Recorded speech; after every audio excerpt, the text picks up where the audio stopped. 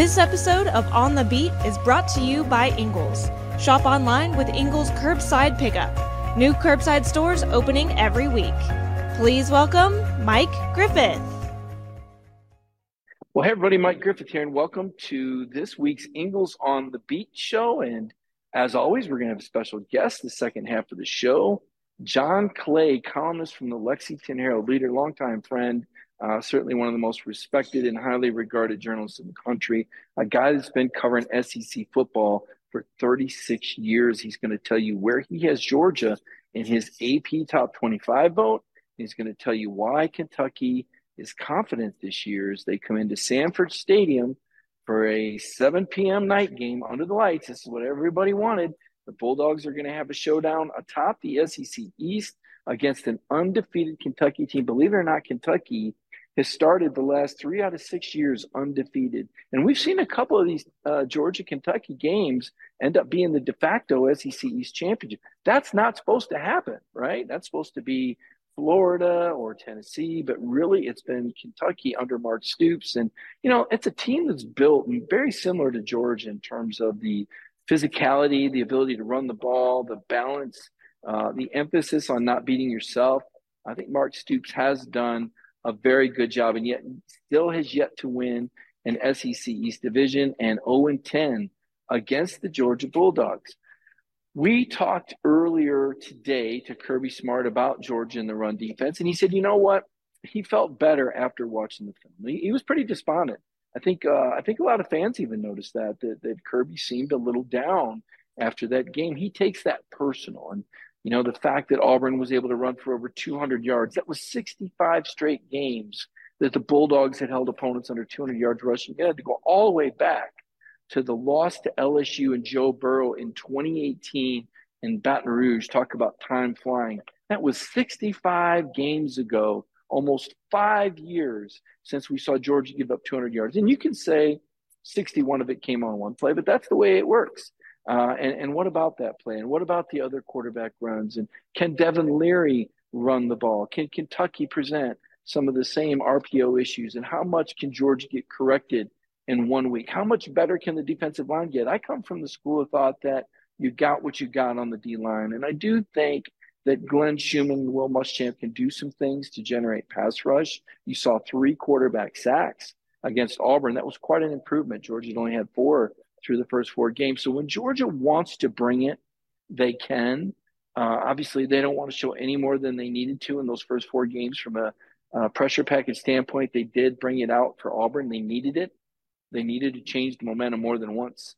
They were down 10-0. They rallied. Very impressive. And, you know, then they had to stop at the 12-yard line, 3rd and 1. You see Smile Munden with his game-high 11 tackles. He makes the stop. 4th and 1. It's JDJ filling that gap off there, a high snap, and turning away Hugh Freeze after Freeze gambled at the Georgia 12-yard line. About a minute and a half, 2 minutes left in the first half. That was a really big play. I don't think enough attention has gone to the Georgia defensive stand there. Albeit they did give up over 200 yards rushing, and we did see Auburn take the lead again in the third quarter after the Oscar Delp fumble. And what can you say about that? It's going to happen. Brock Bowers was there. He said, what do you tell a guy like Oscar Delp after a fumble like that? And Brock said, it happens to the best of us. You can't stay down. It's not the Georgia way. And they didn't. And Kirby was impressed because not only did his team come back from 10-0 on the road, but then they lost the momentum again in the second half, and they came back again after falling behind 17-10. So there's a lot to be said. You know, words like resiliency, endurance, toughness, these are overused words. But I feel like Georgia has shown you that, even though it's clearly not the team that it was last year, and it was never going to be. It didn't matter if it was Todd Monken or Bill Walsh calling plays. You know, Stetson Bennett said it best at the championship celebration. He said, it's not the X's and the O's, it's the Jimmies and the Joes. And the fact of the matter is there has been some drop-off at the skill positions. Now, the quarterback position is debatable. I thought Stetson's ability to extend plays and certainly his knack for making plays in the clutch. We haven't really seen Carson back tested in that way, but Carson does lack the ability to extend plays like Stetson did. I do think Carson is more consistent and accurate with the ball on a regular basis. Now, all that said, who would you take? I mean, it's an apples and oranges discussion. I think the fact that Stetson is a two-time champion, certainly you give him the edge. But if you just put him in a room and you're evaluating them and you take away all their credentials and you measure them up against one another, well, there's a reason why Todd Monken had Carson Beck ahead of Stetson on the depth chart at one point in 2021. Just turned out that Stetson's moxie was enough to surpass a younger version of Carson Beck. Now that younger version of Carson Beck is now 5 games in. He's come from double digits down twice already in his career. Pretty impressive. Not impressive that they got down double digits, but impressive that they came back from double digits. And we're seeing Ra Thomas and Dominic Lovett, the 2 transfers. They look like they're getting a little bit more in the flow. We saw Ra have 2 third-down conversion catches. That was really big, especially the one down there at the 5-yard line. He had to turn around and look early. Beck was under pressure and took a shot. That was a big throw for Carson Beck. He'd had to throw earlier this year where there was pressure, and he went off his back foot and didn't take the hit, and it was incomplete. And that was bad. That was a step back. This time he hung in the pocket, he took the hit, he delivered the ball on time. Big step forward. Those are the kinds of things that earn a lot of respect from your teammates and your coaches. So I thought this was a big step forward for Carson Beck. Ladd McConkey's return, you cannot underscore that enough. 3 third-down catches for Ladd McConkey. Even though his snaps were limited, he really made them count. I mean, Ladd McConkey makes a difference, folks. He is the best perimeter receiver on the Georgia football team. He is their Christian McCaffrey in the open field. And while Ladd's back has been bad, he is so dangerous. Teams have to give him a cushion because they know that he can absolutely take the top off. We are going to monitor his health all week. Kirby was kind of mum on that. He was asked today, how's Ladd doing? Said he doesn't know yet. Remember, Ladd went to a specialist. This was a disc issue. This wasn't anything that's going to require surgery. This is a very common injury in the NFL, but it's a very painful ailment, and sometimes it requires a lengthy rest period, and that's what Ladd had. He had a couple of weeks where he didn't practice. Then he worked his way back up in practice last week. He was able to play in the game. A lot of third down package for Ladd. We'll see where he's at this week. Big thing is you don't want to lose a guy like that for the season. You know, you can make the argument maybe you need Ladd McConkey to win a national championship. One guy you definitely need to win a national title is Brock Bowers. And I would say that Georgia probably wouldn't have both national titles if not for Brock Bowers. He's that pivotal of a player. Mark Stoops compares him a lot to Gronk, Rob Gronkowski, a guy that he was familiar with at Arizona. I think Brock is his own guy. I think he's into his own throwback legend kind of player. I think he's a first ballot Hall of Famer. I think 10, 20, 30 years from now, when you point back to this era of Georgia football, I think we're going to talk about Brock Bowers, Jordan Davis, Jalen Carter. These are the guys to me that are going to stand the test of time as difference-making players. We'll find out more about Javon Bullard, a guy who also came back from injury. 10 tackles, it was big because you saw that the replacements hadn't been holding up their end of the bargain. Georgia is a very different team with Javon Bullard back there. I think he's key, particularly in a game like this. I think Georgia's ability to come up and run support out of that secondary is going to mean a lot. Ray Davis, very talented running back, went for 280 yards on the Florida defense that thought they were good at run defense. If that name sounds familiar, it's because he was at Vanderbilt before, and he went into the portal and ended up at Kentucky. I know Chip Towers, the Atlanta Journal-Constitution, asked Kirby about Ray Davis. And, you know, as much as we see Georgia's backfield and as thin as they are, could Georgia have maybe taken a look? And Kirby's memory on that was kind of fuzzy. So maybe not. It strikes me as a little odd, but you never know. I mean, Georgia kind of has preconceived notions of players they've recruited before that they already have relationships with, and they have a lot of confidence in the players that are in their receiving room, in their running backs room. And I don't think we would be having this discussion if Branson Robinson hadn't gotten injured earlier this year. Maybe, this talk doesn't even happen. So maybe it was debatable that they needed a running back out of the portal. I kind of thought they did, even coming out of spring, but they had a lot of confidence in Branson and Roderick Robinson, and now both of those young men injured. And I think they also thought Andrew Paul would be back, and he's not quite back yet. It's to the point you've got Dylan Bell, the converted receiver, back there making plays, explosive plays. And then on a 3rd and 2, we saw Brock Bowers. carry the football. So they had to use Brock Bowers as a fullback. So that backfield is very thin. I tell people this, and I've seen there's been a lot of conjecture and opinion since this last game about, oh my gosh, Georgia and it's the coordinator, it's the quarterback, it's this, it's that. Listen, this is a different team than last year. I don't know how many times it needs to be said. Kirby Smart has said several times over, this is a different team. This is a team that has to get better. This is a team that's not what last year's was. Kirby told you. They don't have trained wreckers and havoc makers on the interior defensive line. I mean, Jalen Carter's not coming out of that tunnel. Neither is Jordan Davis or Devontae White or Nolan Smith. And the guys that are replacing them, they're not as good. They're just not as good. It's not to say they're not good. It's not to say that they're not capable. It's not to say that this isn't still one of the best defensive lines in the country, but it's not what it was. What it was special. And to just assume somebody's just going to step into those shoes at every position, that's just not realistic. That just doesn't happen anywhere. Oscar Delp's coming along. He's not Darnell Washington. He's never going to be, unless he grows into 6'7.5" and 280 pounds. And that's probably not going to happen, okay? There is no Kenny McIntosh in the backfield. Easily the most underappreciated, undervalued guy in the league last year. This guy went over 1,000 yards and didn't drop a pass his whole career.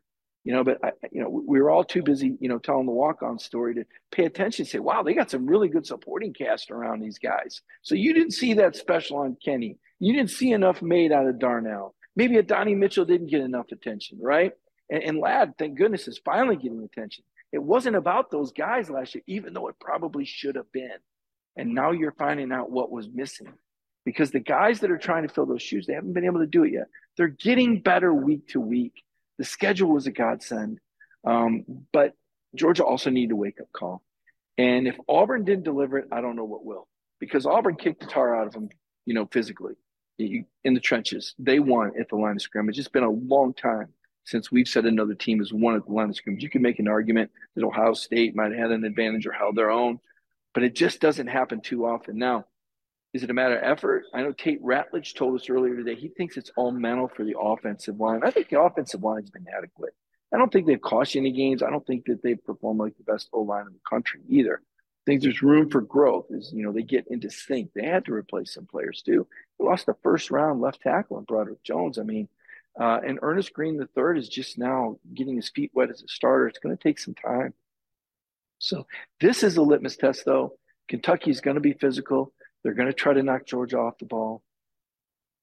Georgia doesn't have any excuses. There shouldn't be any element of surprise. They've got the home field crowd on their side. They've performed well in these situations. Kentucky can run the ball, but their quarterback can't run the ball. And I guess my thought is sometimes Kirby's defenses have been a little susceptible to running quarterbacks, whether we're talking about at Georgia or at Alabama. I don't think that's the kind of run game that Kentucky brings. I think it's more conventional, and I think Georgia can stop this. My question is, what does the Georgia offense do? Can Georgia establish the run? Can they get into the play-action game? And I've got zero problems with Carson Beck. I want to be clear on that. I think he's performed fine. My question is, do you have a good enough supporting cast to play this style of quarterback, the distributor? Or do you need the runner? Because the runner's like bringing an extra guy out there. Remember the JT Daniels, Stetson Bennett discussion was as much about the injuries to the wide receivers as it was to the quarterbacks. Because they didn't have a lot of wide receivers healthy, Kirby Smart said it's hard to go 4 wide when you've only got 6 healthy receivers on the whole team, right? And this year's receiving corps has been kind of banged up. And how explosive are they? Could there be a package eventually for Brock Vandagriff? You see how he's able to run the ball and throw it. How does that evolve, right? So Georgia has answers. Georgia's got some weapons, some tools in the toolbox, offensively and defensively. This is a team that's going to grow and evolve as the season progresses. And as long as they're winning, it doesn't really matter. But make no mistake about it, this Big Blue Kentucky team is a threat. And they're coming here confident. And they're coming here with momentum because they absolutely rolled Florida. I mean, there was no ifs, ands, or buts about that game. That was one of the most dominant Kentucky wins. And it's the first time going back from 1948 to 51 when Paul Bear Bryant was head coaching Kentucky that Kentucky has beaten Florida 3 times in a row. And can you believe this stat now? Florida has lost 8 consecutive SEC East Division games outside of Ben Hill Griffin Stadium. You got to go back to 2020, the last time that Florida won on the road against an SEC East team. All right. It's just Billy Napier could be in big trouble. We're going to find out what happens to the Florida Gators. The South Carolina-Tennessee game, very interesting. Big win for Tennessee. Tennessee fans were really letting Spencer Rattler have it. And Rattler said after the game, hey, if you don't got haters, you're not popping. He said it was like Tennessee's Super Bowl. Props to them. So Tennessee won the game, but I think Rattler might have won the war of words there. And to put it into perspective, South Carolina cost Tennessee a college football playoff spot last year. They knocked Tennessee out of the playoffs, essentially. And they knocked Clemson out of the playoffs. South Carolina is it's an interesting team. And we'll see what happens when they play Florida. That's going to be a very interesting game this year. Another big game to watch this weekend, Alabama goes to Texas A&M. The Tide opened as a 4-point favorite. Check that game out. Keep one eye on that 3:30 CBS game while you're tailgating, or turn it on the radio while you're driving to the game. That's going to be a very important game in the West. If A&M wins, it brings Ole Miss potentially back into the picture. Ole Miss beating LSU last week. That West is a jungle. Very difficult division. It looks to me like Alabama's got the upper hand, but they're going to have to take advantage, win on the road at A&M. Meantime, Kirby Smart's telling his guys, one play at a time, one moment at a time, one game at a time. Saturday night, Sanford Stadium, under the lights. We're going to take a break right now. I want to recognize my sponsor, Ingles. Appreciate everything Ingles does for us with the show each Monday night, and what they do for you every day at their supermarkets. We can count on Ingles when we come back from the break. John Clay of the Lexington Herald-Leader joins the program. Did you know that Ingles sells more organics than any other store? Or that they run their own dairy? Or that they only serve USDA choice and prime meat? Did you know that they have more local craft beer than any place else? Or that they have Energy Smart stores? Or that they professionally slice and package imported cheese from Europe? Did you know about their giant international aisle, local farm partnerships, curbside pickup, wine department? Or that they donate 3,956 meals a day to local food banks? Well, now you do. It's all in the bag. Ingles, low prices, love the savings. We're talking to John Clay of the Lexington Herald-Leader. And John, we really do appreciate you joining us today. About Devin Leary, the quarterback, what do we think about his game? There was so much hype about him coming from NC State. Obviously, Kentucky's had great quarterbacks before. Will Levis, very special talent. How would you compare him to Levis, and what are some of his strengths and weaknesses? He's a different quarterback than Levis. He's more of a precision quarterback. He doesn't have quite as strong an arm as Will had, not as big physically as Will. Been a little disappointed so far, and he's the first one to say that. He's under 60% in his completion percentage. He threw a couple of interceptions at Vanderbilt. He's got a new offensive coordinator in Liam Cohen. He's coming off an injury. He hadn't played since October when he got hurt at North Carolina State, had a fairly complicated surgery on a torn pectoral muscle. He's got new receivers. So it really hasn't come all together for him yet, but they feel like, the talent's there. They're really happy and pleased with him, with the leadership with the team and what he's done. He just hasn't put it all together yet. Yeah, it takes a lot to put it all together. Obviously, though, Kentucky off to a 5-0 start. John, you have been a columnist for a long time. 2000, as we were talking about before. So I'm going to take you away from Kentucky. I'm going to get you out of the Bluegrass State. And I want to ask you a little bit about the SEC, because Billy Napier is a guy. There's been a lot of talk. Billy Napier has a $31 million buyout. And if you ask anybody at Florida that are drinking the Gatorade, I guess we would say, they're saying there's no way this guy gets fired. $31 million is too much. They've got complete confidence in Billy Napier. Is there a way that he could be fired this year, do you think? Well, I mean, it depends on the rest of the season, but obviously, he's losing twice to Kentucky doesn't help as far as his confidence with Florida fans. Obviously, the win over Tennessee was a big win, but they've not been very good at all on the road. I think they're 1-7 away from Gainesville under Billy. It looks like it's going to take him some time to get things together. Will Scott Strickland and the Florida people give him time?